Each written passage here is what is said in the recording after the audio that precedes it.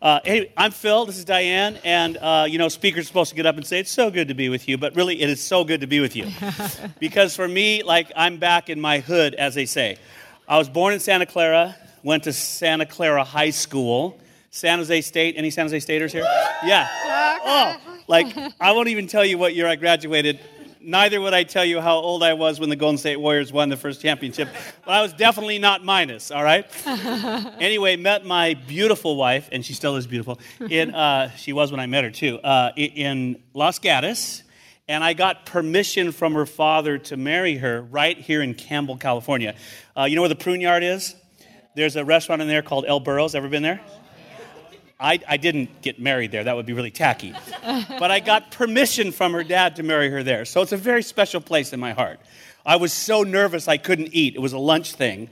And he's really giving me a bad time. Gosh, this food is really good. How come you aren't eating? I go, because I'm terrified of you. You could be a CIA agent, and I'm trying to get permission to marry your wife. Anyway, so we are here today by Ryan's gracious invitation. I love your pastor. Do you love Ryan and Jenny? All right. Amazing. You better love them well, because I'm telling you right now, I would love to steal them and plant a church with them in Portland, which we're not going to do, but he loves you too, but man, just let him know how much you appreciate him. I love these guys. I just met Jenny last night, but Ryan was up about a year ago. We hung out together, and I've been wanting to come down ever since. So we were invited to teach this morning as part of this series, and we're going to do that on raising passionate Jesus followers in just a second.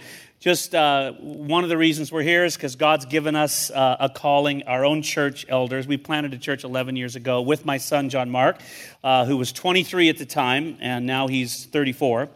We started 11 years ago, and because we did it together, we ended up with this multi-generational church, and after a number of years, we had 1,000 people under 30 years old, and then we had, 1,000 people over 30 years old, and so we had this multi-generational church, but we love young couples, we love college age, and they're in our house all the time, so I see a bunch of young people here, and I'm really glad you're here, and we are going to talk about raising children, so I just wanted to say, we, by God's grace, have 4 kids. They're all grown. The youngest is 23. The oldest is 34. Our 23-year-old son, Matt, just got married about 6-7 months ago. And by God's grace, they're all walking with the Lord. And they married spouses who are walking with the Lord. And now we have 5 grandkids. And we have been married, I know we don't look that old, but 36 years, coming on 37. And we're still in love. Yeah. And we're having a blast right now, aren't we? Yeah, this is a fun stage of life. Yeah. No kids to spank, just a dog to hang out with, all right? That's right. So, and in Portland, if you have a dog, it's the greatest missional tool ever. Just sit on a corner with your dog, and you get into all kinds of conversations. Because Portland is a city with more dogs than people.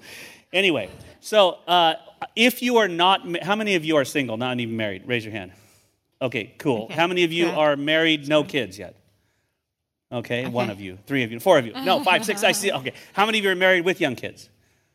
All right. A few of you. Well, if you aren't even married yet, or you don't have kids yet, and you're thinking, hey, they're going to talk about raising children. What does this apply to me? I always tell people the best time to learn about marriage is before you get married, so you can enter it and make way less mess-ups. Yeah. And the best time to learn about raising godly kids is before you ever have them. Yeah. So we grew up in the Lord in a church that had all kinds of great teaching. And I remember taking all kinds of notes, and it really impacted my life and helped me. So even if this isn't a topic that you're in right now, I still encourage you to get out a note sheet and write some stuff down. So anyway, we feel right at home. We're back in our hood, so to speak. I mean, the worship leader's wearing a Golden State Warriors t-shirt. Come on, that's my team. I don't know what you're doing at 5 o'clock, but I am watching the game, God willing. All right, you want to say hello before we Well, hello. I actually lived all over the place growing up, but twice lived in this area. In kindergarten and first grade and second grade, went to Farnham Elementary, which people say is still standing. Farnham. Okay. She knows Farnham. You do? No. Okay. You've heard of it. It's still there. We're going to actually go look for it after church and see if it's exactly. It seemed huge when I was a little girl, but I bet it's really small. And I lived on Longfellow Avenue, which I guess now backs right up to the big freeway. So this does feel like coming home. I love the Northwest. We've been there for 23 years. We have the pine trees and forests. We live in kind of a forested area, and it just feels like camping, all the time. But when I come back here, you have these eucalyptus trees all over. And there's just something about the smell of a morning in San Jose and Los Gatos and Campbell that is just brings back all these memories. So we're just having a blast here. Yeah. It feels like camping in the It mud. does feel All like right, so it rains a lot in Portland. He doesn't like the rain. There's this beautiful mountain called Mount Hood, and the way you predict the rain, the weather in Portland is you get up in the morning and you look for Mount Hood, and if you can see it, it's not raining. And if you if you can't see it, it's raining. I'm not going to help and you if you with this can joke. see it, it's going to rain. There you go. All right, I got that right. It all right. rains in Portland. Yes, a it lot. does. But you can afford to buy a house. All right, that's our introductory remarks. Here we go. As we continue in this series, The Art of Family, this is message number 2. We want to talk to you about the spiritual aspect, if I can use that word. Raising kids who are not just good kids, but godly kids who grow up to become passionate Jesus followers. Why? Because Jesus, he didn't just ask us to pray a prayer sometime and call ourselves a Christian. In fact, he didn't even talk about, being a, quote, Christian. He talked about the kingdom of God, and he talked about following him. He said, if any man or woman wants to follow me, let him take up his cross, deny himself, and follow me. And so he said in John 8:12, I'm the light of the world, speaking of himself. He who follows me will not walk in darkness, but have the light of life. And so when you raise kids, you want them to grow up following Jesus so they never have to walk in darkness. You don't want your kids to grow up and wander through life like I did. I mean, I played in this rock music band for 9 years, back before the whole DJ thing. It was live bands. I played, I think, at all the high schools around here. I was playing pagan music. Here I am preaching Jesus. That's really cool. God has changed my life. But, I was saved out of this darkness, wandering around. I believed in God. I had no clue who Jesus was. And you don't want to raise children like that. You want them to come to know the Lord and never walk in darkness, but follow him because he's the light of the world. And this isn't something that just happens because you take your kids to church. Not very long ago, a good friend of mine, a woman that I raised my kids with when my kids were really young, and we have that just connection as only moms can. Some of those are the friendships that last your whole life. And we lived in different cities now, and she knew that we were working on and preparing this material to do a conference for parents on the spiritual aspect of raising their kids.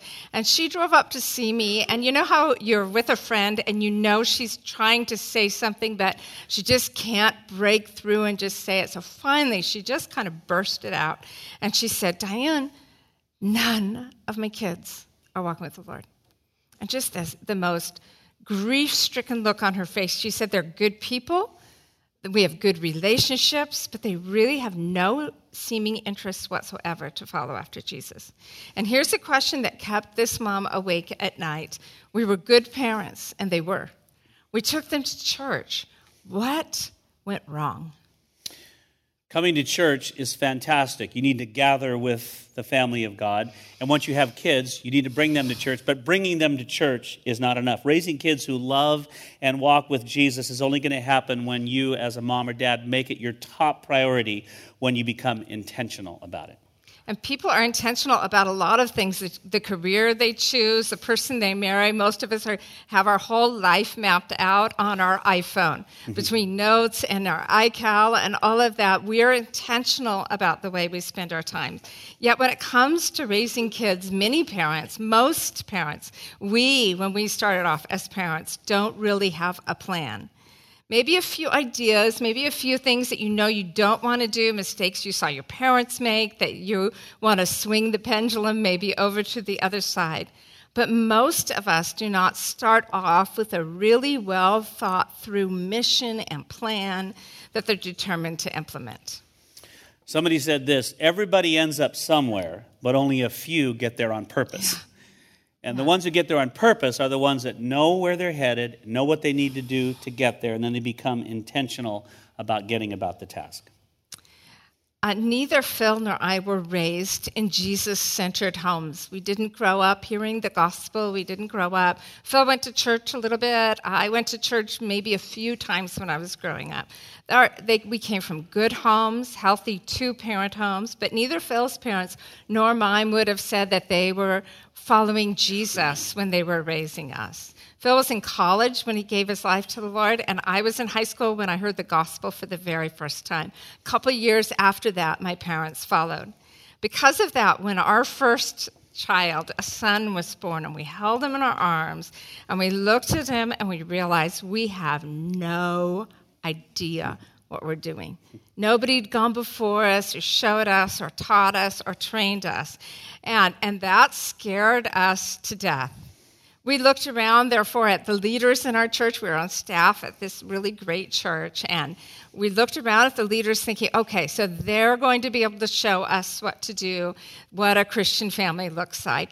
And we were absolutely stunned to find out that, to realize that many of their kids were indifferent toward God or outright rebellious against him. How could that be?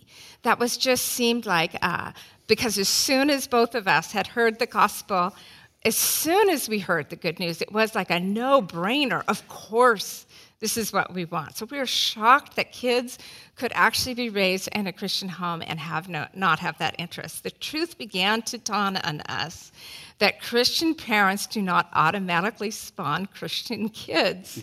And frankly, that scared us to death. Not long after John Mark was born, we moved from California to Portland so that Phil could go to seminary. He'd graduated from San Jose State, felt like he needed to have some Bible training, so he went to seminary there.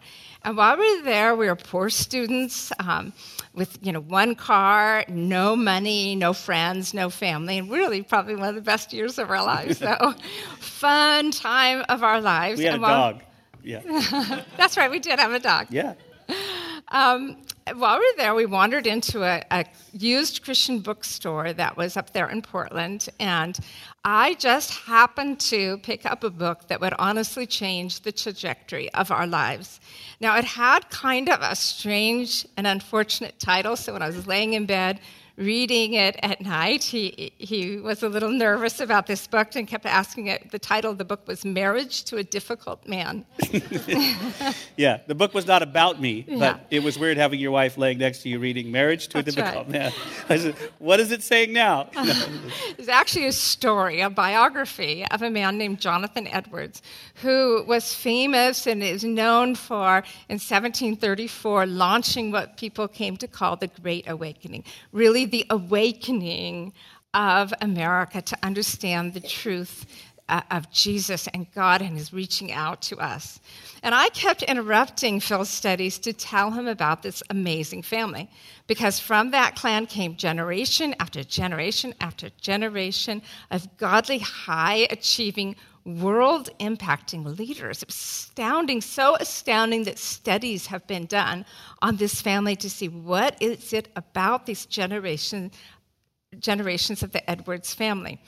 There were university presidents and doctors and leaders and innovators in business, a vice president of the United States, and over 300 pastors and missionaries sent around the world, all from Jonathan and Sarah Edwards. And this biography was told from the standpoint, not of how he did his life, but from the standpoint of his wife, Mary, and their 11 children, and their perceptions about their dad. And a hope began to form in my heart as I was reading it. I would dare say now, and I wouldn't have said then, a vision for what God was calling us to. And I began to ask, could God do something like that through our family?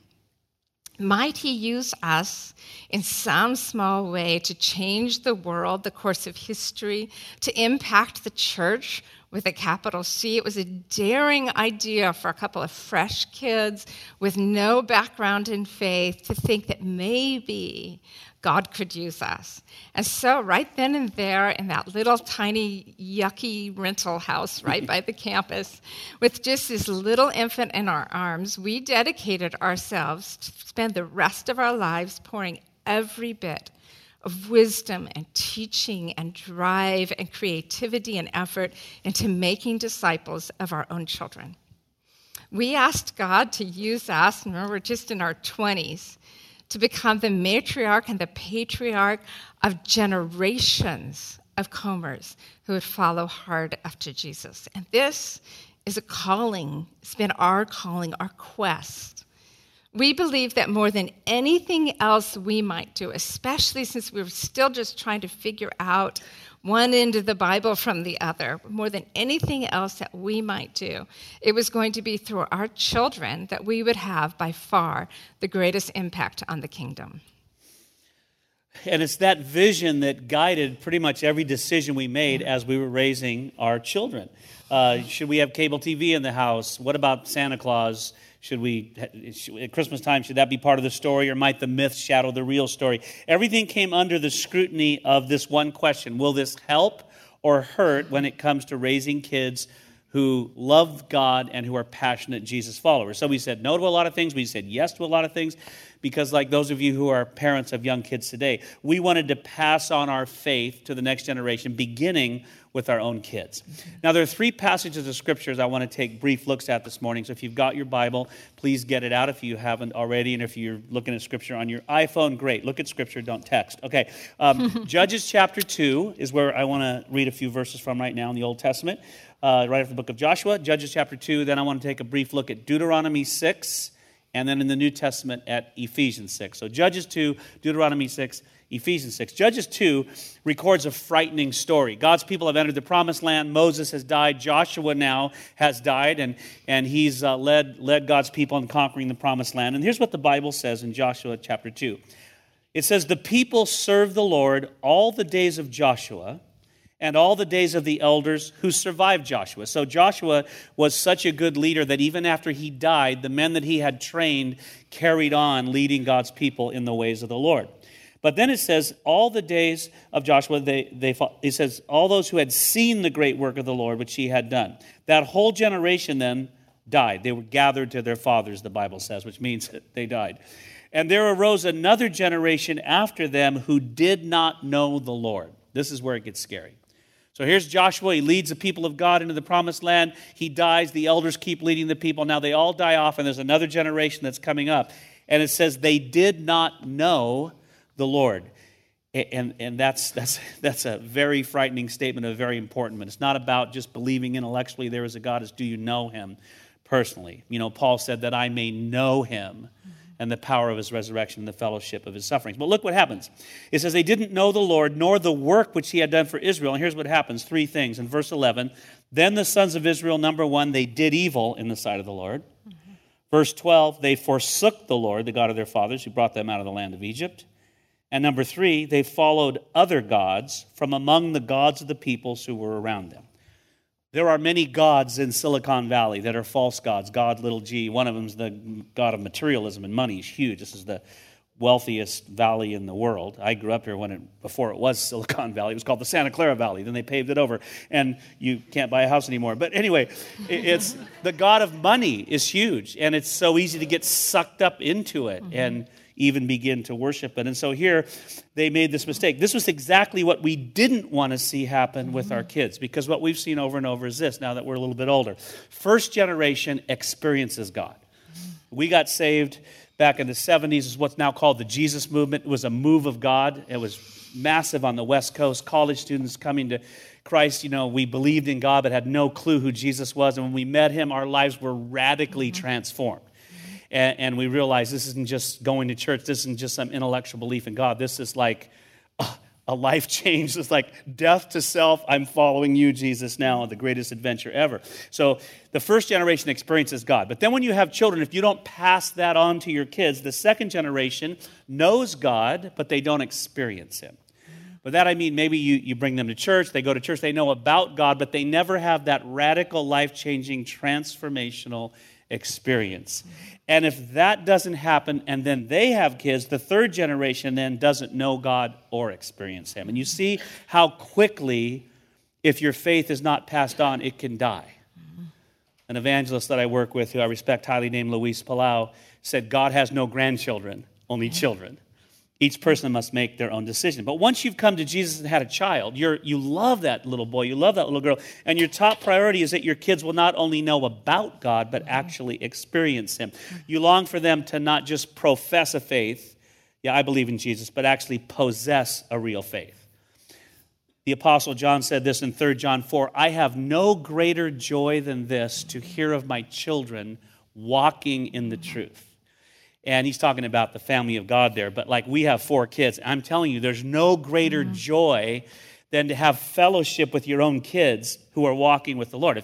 If you said to me, Phil, hey, you can have either $4 million or 4 kids walking with the Lord, which would you like?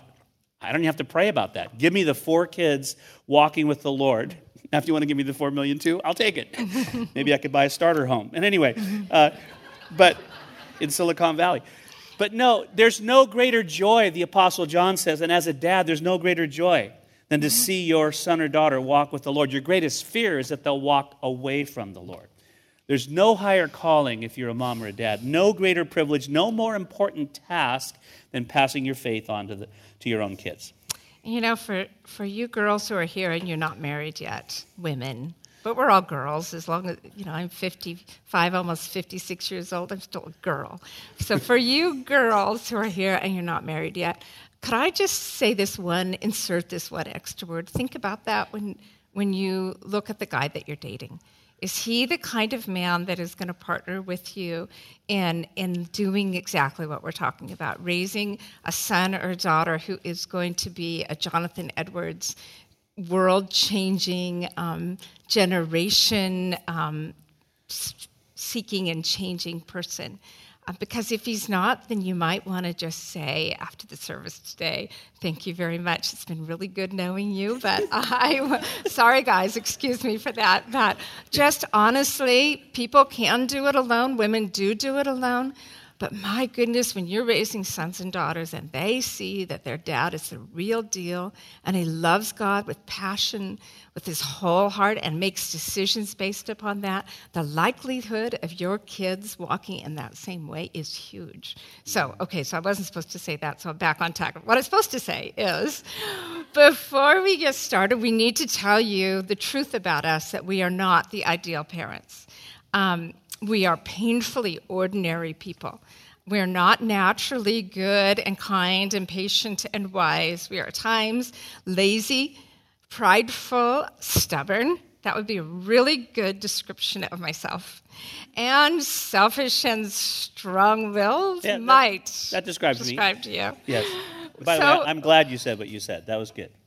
A word. Okay. Don't feel bad about that. Keep going, though. Before we dared teach this, we sat down with our kids and we asked them, adults now, what do we do right? What do we do wrong? Speak freely. This is a time to be honest with us, because we were going into this kind of the idea of teaching this with some real fear and trepidation. It's like you're kind of exposed. And we asked their forgiveness, and we repented of too much anger, too little encouragement, and every other lazy and misguided, foolish thing that we did. And remember, you can do everything right, at least theoretically. And your children, they still have to make their own choice about whether they're going to follow Jesus or not. The great heartbreak of a parent is that you actually have to let them make that choice. As Ruth Bell Graham put it so well, she said, God has trouble with his kids too. Yeah, that's for sure. Yeah, it was the leaders of our church that asked us to start teaching on this, because we had so many college students who then got married, who then started having kids. And they said, man, a bunch of them have come from homes where they don't have a clue how to raise sons and daughters who love the Lord. And so we've been learning as we go. Yeah. There are no guarantees when you raise children, but we really believe that there's great hope and practical help in the Bible for every mom and dad. And if you're intentional in the raising of your children, if you know where you're headed, what you need to do to get there, and if you don't let go too soon, a lot of even good parents let go of their kids when they turn 18, and that's kind of when you're going to college trying to figure out what am I going to do. They still need counsel and guidance, and we talk about that when we teach on family. If you don't let go too soon, by the time your kids are even teenagers, we had so much fun with our kids. Yes, there's a healthy pulling away and all of that thing. You know, there's always the teenager thing, you know. You heard that joke, hire a teenager while they still know everything, right? So it's like there's still that healthy thing where they're pulling away from you, but we had so much fun with those years. Our house was filled with people, and our kids were reading their Bibles and walking with the Lord.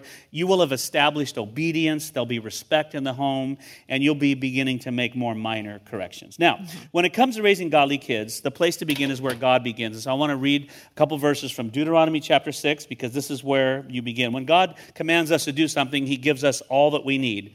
And we have the Holy Spirit, the power of God. God wants your children to walk with him more than even the moms and dads do. So you're really partnering with what he's doing in their hearts. He's not left you alone. Jesus said, I'm going to go away. I'm going to send the Holy Spirit to you. But the place to begin is where God begins. Any moms and dads who are here, jot down Deuteronomy 6 and Ephesians 6. These are like go-to passages for raising children. Deuteronomy 6, we read what the Israelites called the Great Shema. And in verse 4, it says, Hear, O Israel, the Lord is our God, the Lord is one, and you shall love the Lord your God with all your heart and with all your soul and with all your might. That's basically all of you. Mm-hmm. When you worship, like we sang a moment ago, you worship with passion because you're expressing your love for God. Mm-hmm. And it's not just when you sing, it's in your walk with him. Mm-hmm. And these words which I'm commanding you, God says here, shall be on your heart. So God says, it needs to be in your heart, in your very being, that you'll love me with all your heart, soul, mind, and strength. And then he says to parents, turn around in verse 7, and you shall teach them diligently to your sons, and shall talk of them when you sit in your house, and when you walk by the way, and when you lie down, and when you rise up. So he commands the parents to love him with passion, and then he turns right around and says, now you teach your kids how to do the same thing. He doesn't say, bring him to church and let Ryan teach him what it looks like. Ryan's supposed to reinforce what parents are already doing in the home. He says, moms and dads, you teach your kids. Loving God with passion, with your whole being, is something that first has to happen here in your own heart. It's not something somebody else can impose on you. But after that, second, it gets modeled in your home and in your life. Your kids watch you. They see how you respond to trouble. They see your integrity or lack of integrity. And they're watching, is Jesus really who he says he is by your life? And then thirdly, and it's so important, and so a big part you don't want to miss, is intentionally taught to your children. All three of those are essential components to all be present if you want to see kids who actually do follow after Jesus. Someone once said, the problem with parenting is that it's so daily, to which every mom of young children says, amen, right? It's 24/7, it's constant. Raising children is a daily thing. It's when you sit in your house, when you walk by the way, when you lie down, and when you rise up. That just pretty much covers the whole span of your children 24/7. Yeah, it's not just a Sunday thing. You know, I was talking to our children's pastor at our church in Portland. By the way, if you come to Portland, please come visit us. But I was talking to him a few months ago. A couple had visited our church for the first time. They had one child, a 5-year-old little girl. And so they dropped her off at the kids' classes, and then they came into church, and they absolutely loved our church. They go, this is where we want to go. And so they're really hoping that their daughter had a good time in the kids' classes. So they're driving home, and they said, hey, sweetie, Mom and Dad love the church. Did you like your class? And she said, she was a really outgoing girl. She goes, no, I never want to go back there again. And they were like, oh, no. They go, well, why? And she said, because of what they did to Jesus. And they said, what? Well, they found out the lesson had been on the crucifixion. So she comes in as a 5-year-old, doesn't know anything, and they're talking about the crucifixion of Jesus. All she thought, well, that was mean. And so I don't ever want to go back to that place again. Well, so what did they do? All week long, when you walk by the way, when you rise up, when you sit down, at a 5-year-old level, they talked to her about the Lord and about this death and why Jesus had to die and everything. Totally changed her perspective. She came back the next Sunday. Our children's pastor told me this, walked in this, she's very commanding. She goes, I am back and I have decided to follow Jesus. She announced the whole class. But that was a mom and dad doing Deuteronomy chapter 6. Not, well, let's just bring her back next week and hopefully something will happen. No, they taught her themselves. And so it's really that simple. Now, when Jesus was asked, fast forward hundreds of years later, when they tried to trap him one day, they said, Jesus, of all the 600 plus commandments, which one's the most important? They go, we got him now. He didn't bat an eye. You can't argue with Jesus. He's God.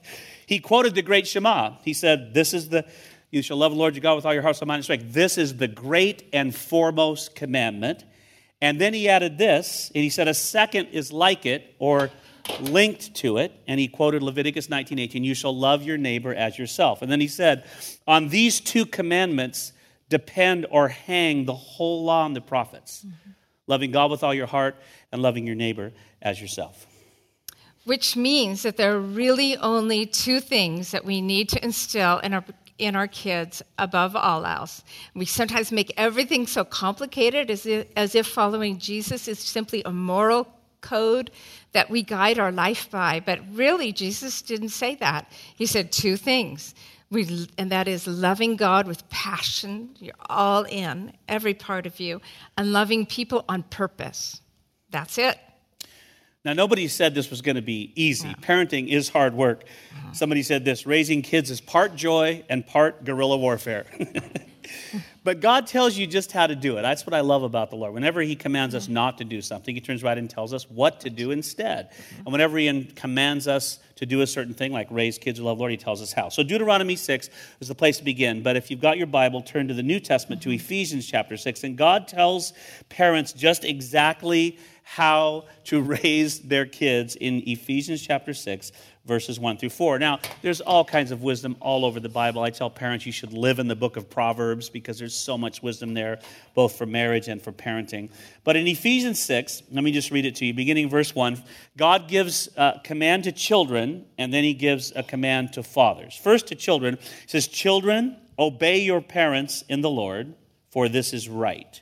Honor your father and mother, which is the first commandment with a promise, so that it may go well with you and that you may enjoy long life on the earth." And all the parents here said, Amen. Amen. We love that part. Hey, obey me, honor me, and it'll be good for you too. The kid goes, yeah, right, But it's God's command, but parents, we say amen to that. God commands children to obey their parents, but if you're a mom or a dad, it's your job to train them and teach them to obey, and you need to begin real early when they're young. To state the obvious, before you can teach your children the ways of the Lord, you need to create in them, or ask God to create in them, using you, a heart that is teachable. And that starts with you. Otherwise, it's going to fall on deaf ears. Just as God is after your heart, so you're after the heart of your son or daughter. And we knew coming here that this church is made up of a lot of young people. Your children are young, if you have kids at all. So we wanted to take just maybe a little segment from the long conference that we do. The conference that we do covers birth all the way through when you send them off on your own. But because most of you either have young children or that will be the first part that you enter, we just wanted to take a few minutes and talk about that. I especially wanted to talk to the moms about that because in this young age, in this from birth to about age 5, what you're trying to create in your child more than anything else is a heart of obedience. Heart that has the ability to obey. And it's not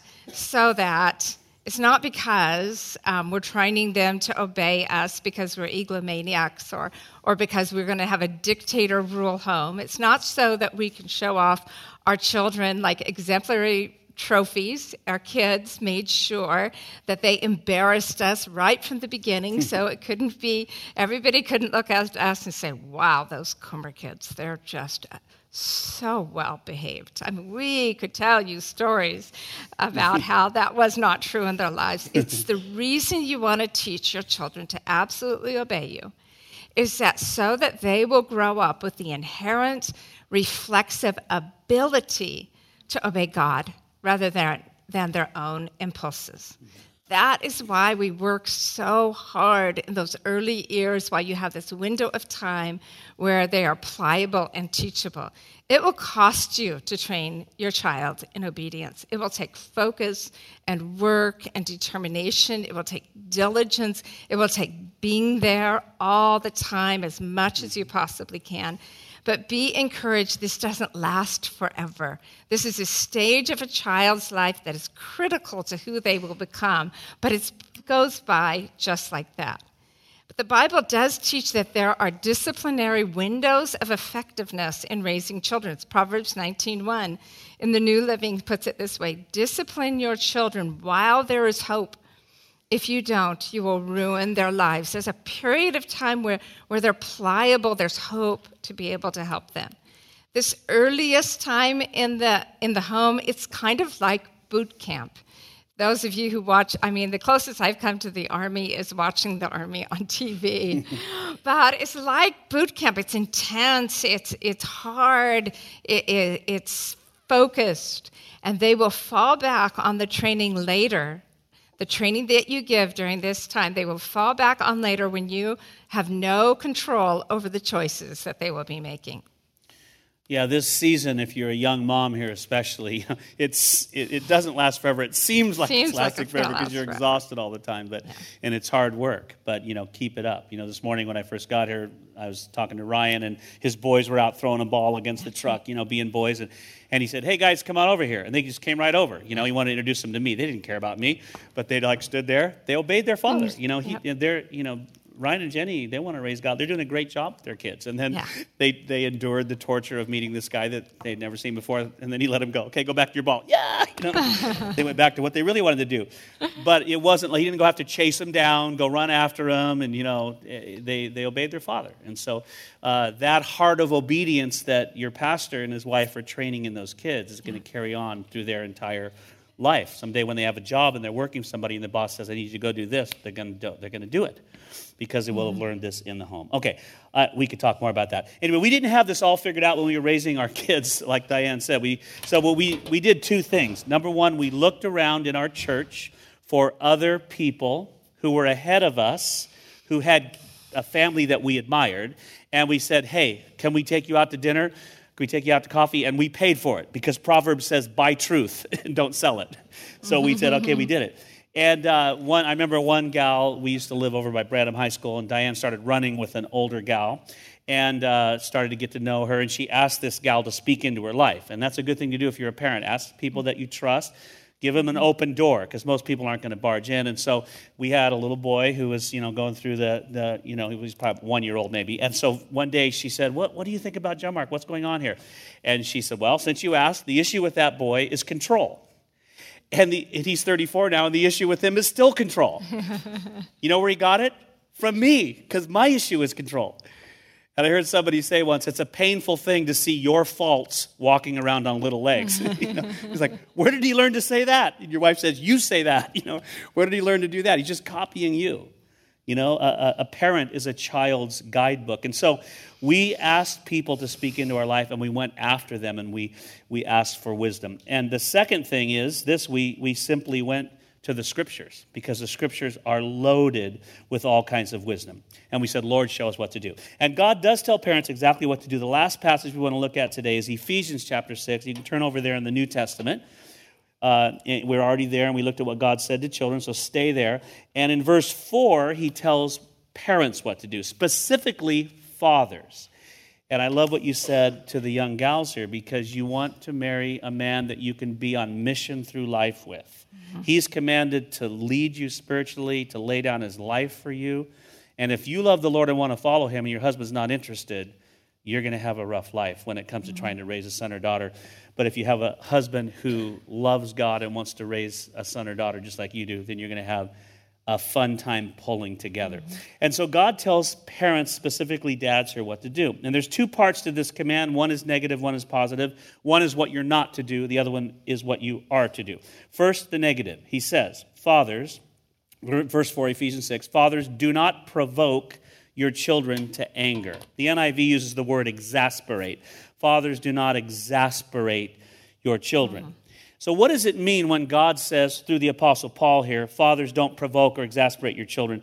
And there's a definition, I think we have it on a slide. It's an ongoing pattern or treatment that gradually builds up a deep-seated resentment that finally boils over in your son or daughter.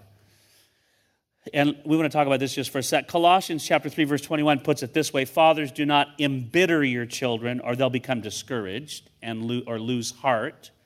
The Amplified Bible says, don't be hard on them or harass them lest they become discouraged and feel inferior and frustrated. Do not break their spirit.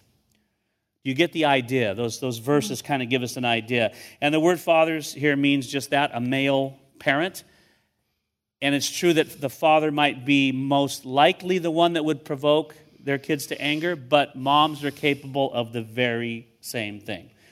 When we teach our parenting conference, we talk about 5 ways parents often blow it here without even wanting to at all. We want to give you just 2 of them this morning. One way that parents provoke their kids is with their words. And some of you grew up, and if we could sit down and have a cup of coffee with you and you told us your story, your dad or your mom just kind of berated you. Words like, you did that again? What is wrong with you? Can't believe you're part of this family. What's ever going to become of you? And just these kind of words that kind of beat you down and beat you down. And you finally get to the point you feel like, I can't please my dad. Nothing I do is good enough.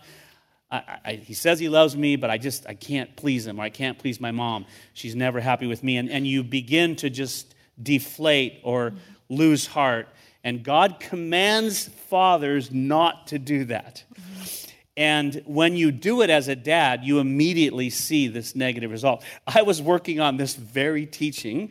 I was in my office we moved to a different house. At this house, my office was upstairs in this house we were in, and I was studying the Bible on Ephesians chapter 6 and the truth of what God says.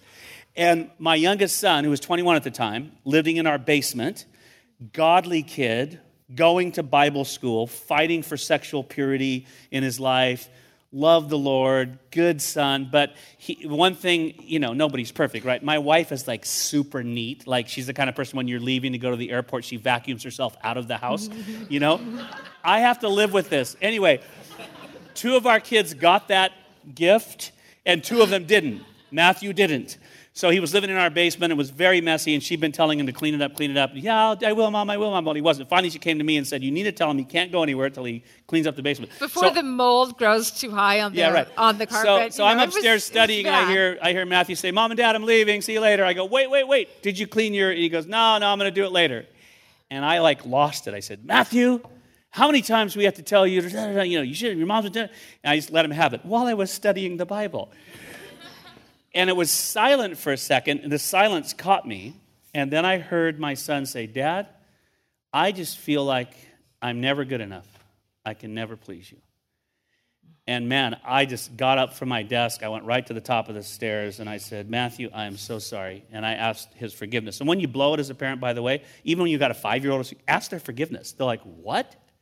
But it's the most powerful thing you can do because you're showing them that you've come under the authority of God, that you're not perfect. And when you blow it, you ask God to forgive you. And when you hurt your own kids, you ask them to forgive you. And it'll be an amazing thing in their life. So anyway, by God's grace, I asked his forgiveness. It didn't mean that he didn't have to clean his room. But the point was, I watched this 6'2" godly kid just kind of deflate. And for those of you that might speak a lot like I do, or by that I mean you're talkative or whatever. Here's 2 verses I want to share with you. Proverbs 12, verse 18 says, there's one who speaks rashly like the thrusts of a sword. And that's what I did that day. But the tongue of the wise brings healing. I didn't bring healing that day. I was the one that, it was like taking a sword and all the air going out of a balloon. And Proverbs 18:21 says, death and life are in the power of the tongue, and those who love it will eat its fruit. And so one of the ways, especially dads, but moms too, can damage your kids is by provoking them with the way you speak to them. You need to speak words of life, of building them up, and need to stick with that and work at it. Another way. But it's not just with words. Another way that parents can provoke, and often do provoke their kids to anger, is by comparing them. They're supposed to be different. This world that we live in, our culture kind of makes an ideal of almost like one type of person. This is the ideal man or woman, the successful man or woman. But God doesn't do that. Each of our 4 children is unique, completely different people. They have different callings on their life, different giftings. They go at a different pace. And Ephesians 2:10, which is one of my very favorite verses in the Bible, talks about us having different God-assigned tasks for us to do. God has assigned tasks to each of my 4 kids, different than the task he's assigned to me, and a purpose and a calling. If my kids don't do the assigned tasks by God, then they're not going to happen in the kingdom of God. Think about that before you try and fit your kids into a too tight mold that doesn't fit them very well.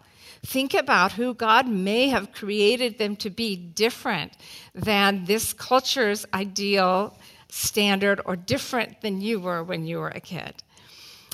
Each of your children is placed in your home under your care by God on purpose. He hasn't made an accident by the way he's wired them up. And he likes the way he made them. Do you understand? He really likes the way he made your children. I grew up in a family of driving, high-achieving, multitasking, challenging kind of people. And I am not. Slow. I'm contemplative. I think and think and think slow. While my family were all rushing down the ski hill, I could be found someplace curled up with a good book, reading and dreaming, and my head in the clouds. It has taken me, therefore, pretty much my whole adult life. My parents came to know the Lord in their 40s. I was about 17 when they really started walking with God. But as you can imagine, they had all this junk from their lives that they were having to sort through. So it's taken me pretty much all my adult life to actually come to terms with the idea that God likes me just as I am. He likes the pace that I go at. He's not saying, hurry up, hurry up, hurry up, hurry up, Diane. He likes the way he wired me, that he has actually made me for a purpose, on purpose. Can I just tell you, parents, what the gift it would be to your child if you're discovering who they are from the very get-go? If you're on a mission to uncover this child, this gift that God has given you, and direct them and believe in them and tell them that you believe them, especially if they're not cut in the mold of your culture. Like here's Silicon Valley. Every city has its own standard, right? Portland, I fit much better in Portland. Portlanders kind of pride themselves in driving slow. They're very polite. Sure, cut in front of me. As soon as not here, and not in LA. It's just like you take your life into your hands. Yeah, the other night we pulled out that old classic movie from the 80s, Chariots of Fire. Did you ever see that movie? You haven't? Anyway, there's a guy. You got to see it. It's a true story. It was a classic when you weren't born yet. Anyway, there's this runner. He was a believer, and he won in the Olympics back in the day. But and he was actually a missionary, but he also was an Olympic athlete. And in this line, in the famous line in the movie, he says to his sister, "God made me fast for a purpose, and when I run, I feel His pleasure." And I said, "God made you slow for a purpose." And when you sit and think and write, I need like a poster on my wall. Anyway, so if you want to frame your child into a man or woman of God, don't provoke them. That's the first thing. And when you blow it, apologize and ask their forgiveness. Second thing, God says what to do. That's the negative. Do not provoke your children. Look at the rest of verse 4, and we'll move on. Bring them up in the discipline and instruction of the Lord. Let me break that down, those four phrases or words. Bring them up. In Greek, that is translated nourish in Ephesians chapter 5, where a husband is told to nourish and cherish his wife.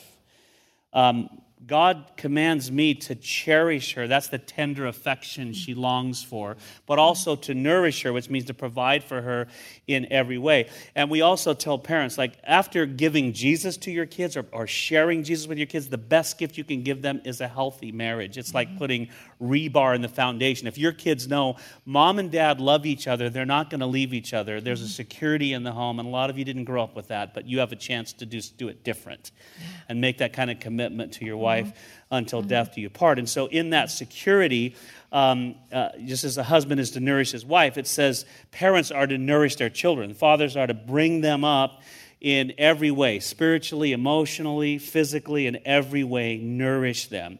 In the discipline and instruction of the Lord. The word discipline just means teaching, and it includes education. The word instruction is a different Greek word translated instruction in English. It has to do not so much with facts, but with right attitudes and principles like you read in the book of Proverbs, wisdom for living life. The discipline and instruction of the Lord. That's huge. It's your entire life, your entire home is a theocentric home. It's centered on God. And you then and your family become a missional tool to share Christ with the world. And you bring people into your family. There's no more powerful missional tool on planet Earth, I don't believe, than a family who's centered on Jesus. People are longing for that kind of relational connection with the God who made them, and to see what a marriage looks like, and kids who love their parents and parents who love their kids. And when you see God do that in your home and you bring others into it, it's a powerful, powerful thing. So bring them up in the discipline and instruction of the Lord. Now, You want in your home to be a place where you're trying to learn what's pleasing to the Lord, speaking in a way that's pleasing in the Lord, treating one another in a way that's pleasing in the Lord. That's where you learn all this stuff that then you live out in the body of Christ and out in the world where God has called you. Now, before we wrap up, we ended right here in the last gathering because we're out of time. But Ryan said, please do this last thing called the box. And so we're going to do it. And if you don't like it or fall asleep, you can leave and I'll still love you. But we're going to share this one tool that we have found is helping parents all over the place. Those of you who are not married, I'd like you to think of this tool a little differently. It hit me when I was thinking about this. Not only is this a great tool for raising kids, it's actually a great tool for your walk with God. So think of your own life, as my wife who thought this up is going to walk you through this, but think of your own life having this kind of balance in it. Okay, babe, It's all yours. Take so the box for parents, I just can only apply it to parents right now, but I think what Phil's saying is really good. You apply it to parents. Okay. The box is really the frame that we parents build purposely around our children's lives in order to offer them this place of joy-filled security, a place where they can thrive, who can begin to understand who they are and to grow into who God designed them to be. And when your children are really small, when your infant comes, you've got a little tiny baby over here and somebody expecting over here, right at the very beginning, this box starts off really, really small, really tight. Pretty much mom and dad control everything. You control their world. It's an amazing thing when you have your first baby and you realize this baby will die without me. I remember when we drove home from the hospital, I don't think Phil has ever driven so slow as that day. So when they're little, it starts off really small, really tight, and then slowly over the course of their childhood into when you launch them, the box begins to expand and get bigger and bigger as the child matures. Sometimes that box then has to be tightened back up again when he goes through those inevitable times of testing. He's testing you. He's losing control over his own responses, and so the box has to be tightened. The box grows and grows and grows until one day, the place where we are with our kids now, there is no box. The bottom of this box, as we call it, must be strong and solid, a foundation that your son or daughter can build the rest of their lives on, and that foundation is Jesus. Not church, not the Christian way of living, not Awanas, not any sort of program, just Jesus, as Paul put it, that I may know him. To experience the love of Christ, to honestly have met and experienced and felt to know the love of Christ and his love for you. From the moment they are born, we talk about him. We rock them to sleep with songs about him. Our kids still fall asleep if anybody sings the song Amazing Grace. That's just it for our kids. Oh, that's how we put our kids to sleep most days. And it wasn't a song that it was made famous like in my era in the 1960s and 70s by Joan Baez. I didn't even know it was a hymn for a long time. We tell stories about his strength to our young children. We fill in their imaginations with stories of his power and of his magnificence. To my grandsons, who are now 9 and 6 and 5, he is the ultimate superhero.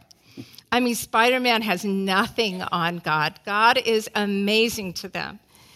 Later, we delve deeper into the Word of God with them with the idea of unveiling Jesus, God, who he is to our children. Who he is, how he thinks, what he feels, what he loves. Not academic so much as him, as Jesus himself. We want our children to want him, and so we paint a compelling picture to them of who he is. One side of the box that often has to be tightened up just a little tighter is discipline. There are times in your child's life, in every child's life, some children's lives more than others, when that tide has to be tightened. You know it, you both know it, and so you tighten up. You look for opportunities to address the problems, to address the patterns that you see in their lives. There will be times when you just do not know what to do. Am I supposed to discipline this? What am I supposed to do about this behavior? You don't even know what it is that needs to be disciplined. And so we made up what we called for ourselves a guide, the 10-year rule. And actually, I think it was the mentor who told me about John Mark being in control all the time who passed this on to us. Basically, that is, you say, what will this behavior look like in 10 years? You ask yourself that question. Is your child slamming the door in anger and fury now? Will he squeal off behind the wheel of a 5,000 or 3,000-pound vehicle when he's 17? If your toddler is kicking you or running away from you, what will he do 10 years from now? What's that going to look like? What will his temper tantrum look like when he's 18 or when he's 38? Who will be the victim of all that uncontrolled anger? Your children, just listen to this. This is not what you're going to hear from other people or from sources that don't understand the Word of God. Your children will not grow out of anything except their clothes. And they will grow out of their clothes. Your children will not grow out of anything except their clothes. Instead, it will take some underground, we have in the Northwest, blackberry bushes everywhere. When we first got up there, I thought that was so amazing. Blackberries can grow in your very backyard. You can go out and just eat wild blackberries. So when we first moved up there and planted this nice garden, I would see the little blackberry coming up and just snip it right at. You really can't pull them up, so we just snip it. Well, little did I know that just encourages them to grow like crazy. And so until one spring, a shoot on one side of the yard had gone all the way underneath the driveway, and now was this big, healthy bush on the other side of the yard. In the Northwest, in the outskirts of Portland, you'll see whole outbuildings just encompassed by blackberry bushes, and they crumble it. That's really how strong they are. That's how it is with your children's misbehavior in these early years especially. It will grow up and find other ways to spread in other areas of their lives. Unless you get to the root of it, it will just keep popping up at other times of his life, and it will get harder and harder for you or for him or her to root it out. If you love your child, you will discipline him, is what the Bible says. The other side, so we have Jesus, we have discipline. The other side, just really briefly, is order. What I call the discipline of order. Now, Phil did tell on me that I love order. I like my house to be very orderly. I throw stuff away all the time. And so Phil's sure that one of these days he's going to go out with the next thing to Goodwill. But the discipline of order will follow your child from infancy all the way into adulthood, with some more than others. It is simply the concept taught throughout Scripture that there is a time for everything. There's an appropriate time for all the different things in our lives. If we fail to put up the side of order and impose order on our children's lives, they will live in a constant state of chaos and disorder. And they'll be stressed out, and you'll wonder what's wrong with them.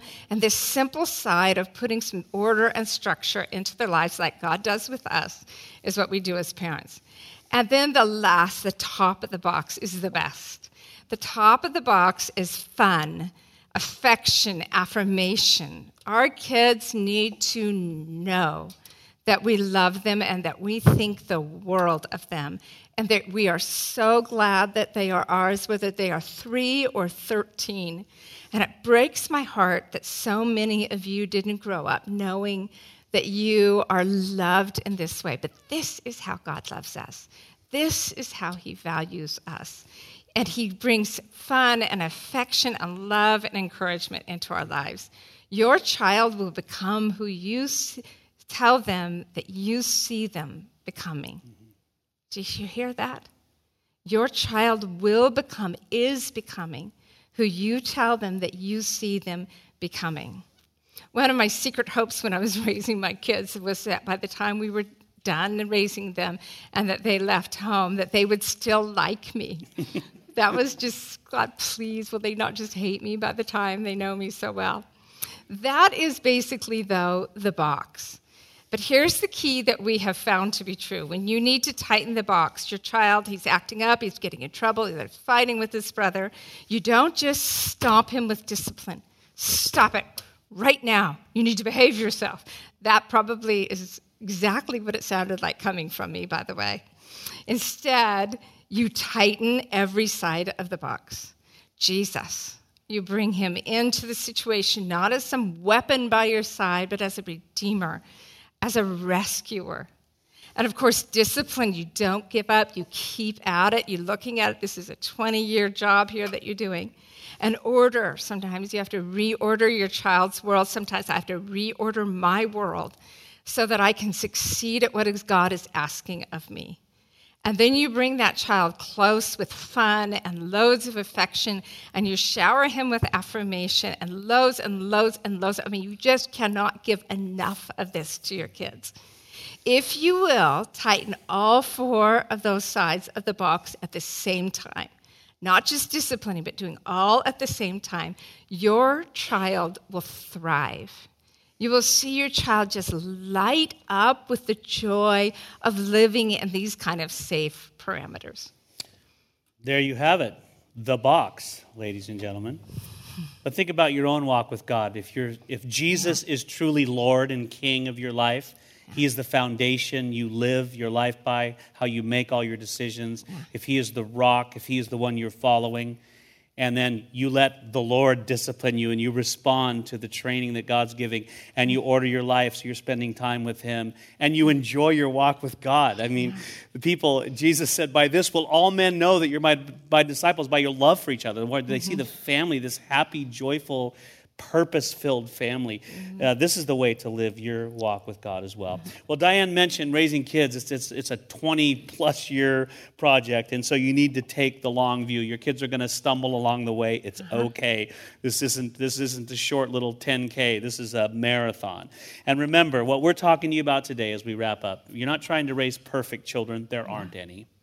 There are no perfect parents either, as much as you want to be one. You're trying to raise godly kids who love the Lord with all their heart, soul, mind, and strength, who will grow up one day to follow him.